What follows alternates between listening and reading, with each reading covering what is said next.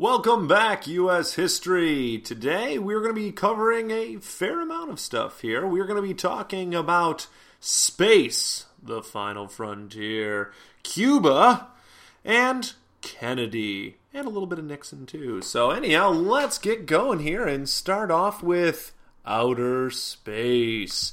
So we left off, for the most part, with Eisenhower at the helm, and, the Cold War was kind of heating up. We talked about Korea, and we talked a little bit about back home and what was going on in the 50s and some stuff in the 60s, civil rights and all those things, but we didn't really talk too much about Russia here in a while, other than kind of McCarthyism, but that was kind of some homegrown Red Scare. So let's start talking about ICBMs. No, I did not mess up my ABCs. I am talking about intercontinental ballistic missiles. All right. So these ICBMs, these intercontinental, these are missiles that have such a far range that they can go from one continent to another continent, that whole intercontinental thing. So these are kind of scary missiles because, they can launch from an extremely far place away and all of a sudden just land in our backyard. That's not good. So the most common ones during the 50s were these V-2 rockets, and those were the Soviet-style ones, and so we were, monitoring these, and then on October the 4th, 1957, the United States was listening to the skies, and we heard a giant rocket go up. But this rocket was not headed for the United States. No, it was destined for outer space, carrying with it the first artificial satellite ever, Sputnik. And Sputnik was the first satellite, and it was Sputnik 1, and it would orbit the entire Earth in just a little over an hour and a half, 96.2 minutes. And that was a pretty big technical accomplishment, although it only lasted 3 months before it burned up in the Earth's atmosphere. So the United States, we were kind of king of the castle, if you know what I mean, and everything was going well, and then all of a sudden we fell behind because the Soviets made it to outer space before us.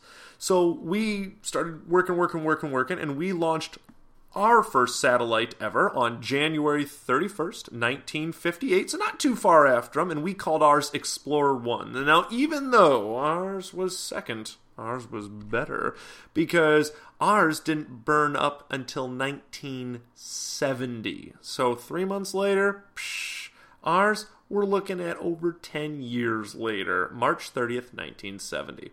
So, bottom line, the United States, we thought we were pretty superior here on Earth, which we kind of were, but when it came to outer space, we were falling behind. So, we started pumping money into education, especially science and mathematics, and figured, hey, if we get some scientists here, maybe we'll be back on top in no time.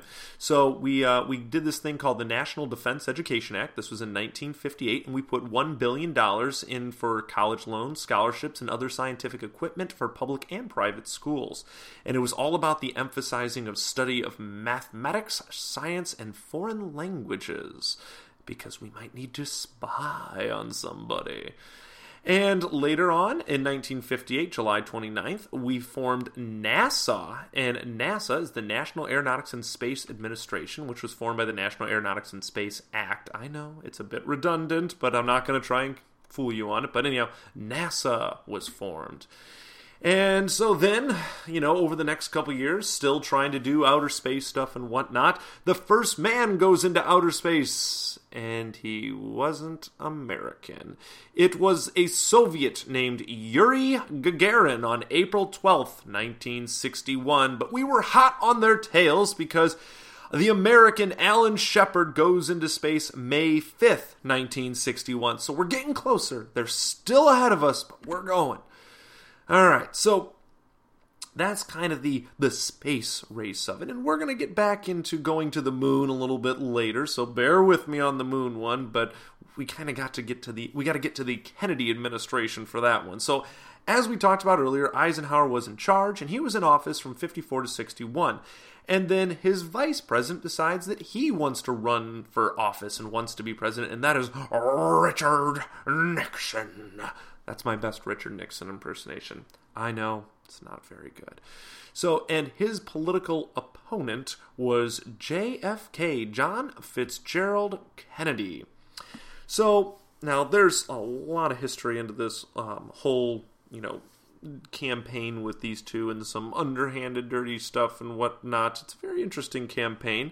There's a pretty good video called Race to the White House, and it's a little mini-series, and the first episode actually covers it a fair amount. It's pretty interesting stuff, but I'm going to talk about some of it now. And one of the things that was kind of memorable about this election was they had the first live televised debate ever. And it went horribly wrong for Nixon. So, now, that being said, if you were listening on the radio, people thought that Nixon had won. But everyone who watched it on TV thought Nixon lost. So that's interesting. It seems to matter more how they look than what they have to say. At least, of course, because this was one of the largest TV audiences ever, especially for this time. So Nixon looked absolutely terrible on TV, and Kennedy, who is kind of historically known as being a fairly good-looking guy, looked great. So Nixon kind of was recovering from a staphylococcal infection, which is a fancy way of saying a staph infection. Also, Nixon had smacked his knee in the studio on his way in, and he was in pain, and Nixon already had some knee surgery, so he was in the hospital, that whole staph infection, everything like that. So, and when you're not feeling well, people can tell, and they just say, oh, you don't look like you're feeling too well, kind of thing. So, now, on the other end, Kennedy was looking pretty good. He declined makeup before going on TV. And anyone who's ever done any kind of drama or been on TV or under kind of stage lights, you might know that you need to have stage makeup. And Kennedy said, no, thank you. Well, Nixon decided he would do the exact same thing. I don't need any of that makeup. Well, the trouble is, Nixon, who had been in the hospital most of the time and whatnot, had very pale skin, and this looked very bad on TV, whereas Kennedy, who had been going around, shaking hands, waving at people, being in the sun, had a great tan. Now, also, he had a bit of a medical condition that made his skin kind of appear this, deep, kind of orangish tan color, so it was almost like natural makeup. So Kennedy looked great, Nixon looked terrible. And on top of that, Nixon had this terrible 5 o'clock shadow or beard stubble, and he had sent an aide to a local supply, corner store or whatever, to pick up a product to help cover up this 5 o'clock shadow, and the product was very very crappy product, and it looked even worse when he was on TV because of it. So in the end, Kennedy did win out, and it was one of the closest elections of all time. It was less than 200,000 votes that separated them, and there's some interesting information in there. If you look a little bit more, there was some question whether Illinois, specifically Chicago, operated correctly, meaning there was a lot of people voting that maybe weren't supposed to be voting, like people from the cemetery, but maybe that's a story for another time. So anyhow, Kennedy becomes our next president, and on March 25th, 1961, he issues a bold challenge to the nation. The United States, here's the quoting part, should commit itself to achieving the goal before this decade is out of landing a man on the moon. That's my best Kennedy. It's terrible. All right. Over the course of the next decade, NASA put tons of flights and research and so forth that brought us closer and closer to this goal. And finally, on July 20th, 1969, Neil Armstrong became the first person to walk on the moon. Sadly, Kennedy was not able to see this goal fulfilled. Now, I will get back to that a little bit later because I'm not quite done talking about Kennedy's administration, because he just took office and now I'm telling you that he didn't get to see something, so we should probably talk about that. But let's talk about Kennedy in office first. So, let's do a little bit of a rewind because I want you to know about a little different area of the world, a little bit south of America here, and I am talking about Cuba. So, in 1959, Fidel Castro overthrew the U.S.-backed dictator Fulgencio Batista, and now Fidel Castro is in control of Cuba. All right, and so now all U.S. influences, that means like all U.S. businesses and anything tying, money or anything to the United States is being kicked out of Cuba. All right, Castro, now in control, promises greater aid to the poor. All right, well, guess what? The poor love this. And he went on to say that the rich were profiting from the poor. And the poor were like, you know what? You're right. We hate the rich. We like you, Fidel Castro. So Castro, becomes this, kind of communist dictator of Cuba. And he starts becoming best friends with another communist country. That's right, the Soviet Union. And the United States doesn't exactly like this because we have this communist country right on our doorstep. I mean, they're like 90 miles away from Florida in Cuba, and we have communists. We're not a fan of this. So the United States saw this whole takeover and whatnot as like kind of a domino effect that, now that Cuba has fallen to the communists, this will happen in the rest of South America and area, and that's not good for America. So we didn't like them having such close influence to home, so we decided to put a little plan into action, and this plan that I'm speaking of is one that actually Eisenhower had approved back in 1960. And this plan called for the takeover of Cuba and ousting Fidel Castro. Well, the way this was going to be done was in conjunction with the CIA. So on April 17th, 1961, the CIA, which stands for Central Intelligence Agency, started training a group of Cuban exiles in Guatemala. All right, so we have these people that have been kicked out of Cuba, and we're taking them to Guatemala, which is a kind of similar climate and similar, fighting atmosphere, whatever. All right, and so the goal was to train these exiles, and they were going to land in the Bay of Pigs, which is a soft landing spot in Cuba, and once they landed there, they were going to overthrow the government. So this was the Bay of Pigs invasion.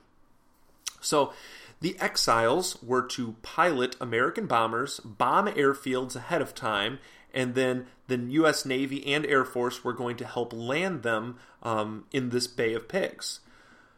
Well, it didn't go well. The bombings went terribly, and then the landing went even worse, and they just got slaughtered, and some of them got captured. And so the exiles, who aren't doing well, they called up America, and they're like, please, help us out. And Kennedy is thinking, wow, we've probably gotten in over our heads to begin with, so we decided not to help them out. So the Bay of Pigs invasion was just an epic failure at this point.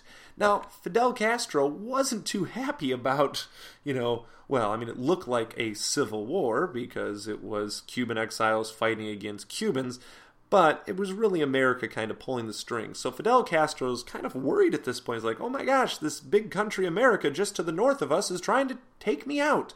So he says, if only I had a big brother to go to.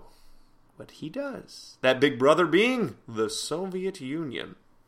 So now he becomes friends with the Soviet Union, more so at least, and the Soviet Union starts to take care of them. Well, we figure out what this taking care of them means on October the 16th, 1962, when a U.S. spy plane flies over Cuba and captures some photos of Soviet missile bases that are being built on Cuban soil, which have the ability to attack America, which is only 90 miles away. Remember those ICBMs I talked about?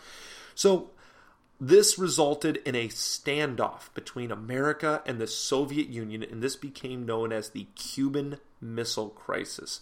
And it brought these two superpowers to the brink of nuclear war. So the United States did not like that the Soviet Union had these nuclear weapons pointed at U.S. soil. Well, the Soviet Union said, hey, we're allowed to do this. You're pointing missiles at us because the United States has missiles in Turkey pointing at the Soviet Union. So we both feel like we're justified at this point. So Kennedy and the United States felt that this was, completely challenging the United States, and the United States must, respond. So we weren't sure exactly how to respond. There was a whole bunch of different ways that this could be done. So I'm going to list kind of the top 4, and we'll talk about which one we went with and why we didn't go with the other ones. So we thought, okay, maybe we can try to negotiate with the Soviet Union, their president or premier, Khrushchev. So let's try and talk with him. Well, the problem is, if we talk to him too much, that will give them time to finish these missile bases because we don't think they're done yet. So we don't want to give them too much time or they'll finish them. Or maybe we could invade Cuba. Well, if we do that, we're risking an all-out nuclear war. We could try to blockade Cuba and, put basically a ton of American ships in a giant ring around Cuba and prevent all traffic in and out of Cuba. So basically putting the ball in Soviet Union's court and saying, look, we're stopping this. We're not doing anything violent, but if you want to, you're going to have to make the first move. So it kind of forces Premier Khrushchev's hand to either back off or be aggressive. Or finally, we could try to bomb the missile sites. Well, that could once again risk an all-out nuclear war or counterattack, and we might not even know where that counterattack's going to be. So, in the end, we decided to go with the blockade. So Kennedy put the United States forces on high alert. We loaded up our bombers. We got the Navy, the Army, the Marines, and everyone ready to go. Invade Cuba, attack the Soviet Union, all-out war. And the U.S., if needed, mind you, the U.S. Navy encircled all of Cuba. And then we waited. And Soviet ships came, carrying cargo and so forth to Cuba, and they turned back. And Premier Khrushchev backed down, so to speak. There were demands, and we'll get into those in a second, but nuclear war was narrowly averted. So after this, letters went back and forth demanding, different concessions and terms and so forth to go between our two countries. So Khrushchev sent a letter to Kennedy and basically said, look, you need to remove these missiles and end the quarantine. So, basically, we'll get rid of our missiles, you end the quarantine, you get rid of those missiles in Turkey, and we'll keep going here. So the United States must get rid of the missiles in Turkey. The Soviet Union will get rid of their missiles in Cuba. The United States will end their, whole quarantine of Cuba. A hotline will be established between the two countries to make sure that this could never happen again. And a hotline is a connection between the United States and the Soviet Union's leaders that allowed them to communicate quickly in the event of a future crisis. So usually in movies they have it as kind of like a giant red phone that someone picks up and it instantly rings in another country. So that's kind of what it is. Also, during this time, to kind of prevent nuclear war, we decided to put in effect the Limited Test Ban Treaty, which banned nuclear testing above ground. So you can still test nuclear weapons, but it must be underground. And the idea was to eliminate radioactive fallout because that can contaminate humans, animals, plant life, and radioactivity kind of stuff. All right.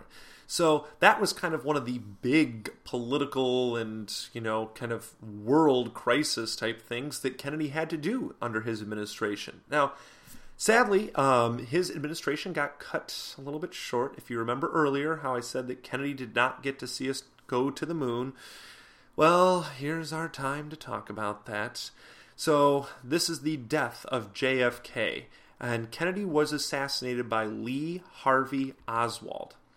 So Kennedy, in November 22nd, 1963, he is up for re-election at this point, so he starts to kind of get on the re-election campaign, and he's visiting Texas with his wife, Jackie Kennedy, and they met the governor of Texas and his wife, and they decided to ride in an open-top limousine for a parade through the town and so forth. And the newspaper had published the route that they would be taking ahead of time. And people lined the streets to see the president and wave at him and say hello and so forth. And the presidential motorcade went by the Texas School Book Depository. And on the 6th floor, Lee Harvey Oswald was there with a rifle. 2 shots hit Kennedy and the Texas governor. Kennedy's hit was a mortal wound, and he succumbed to his injuries and passed away. Lee Harvey Oswald was the prime suspect of this. Now, I say the prime suspect because we'll find out what happened to him next. We never got a chance to really put him on trial. Now, just a little bit about Lee Harvey Oswald. Not that there's much to say. He was a former Marine, so he had military training, and a supporter of Fidel Castro. So Oswald, who we caught pretty soon thereafter, gave very little information about the shooting.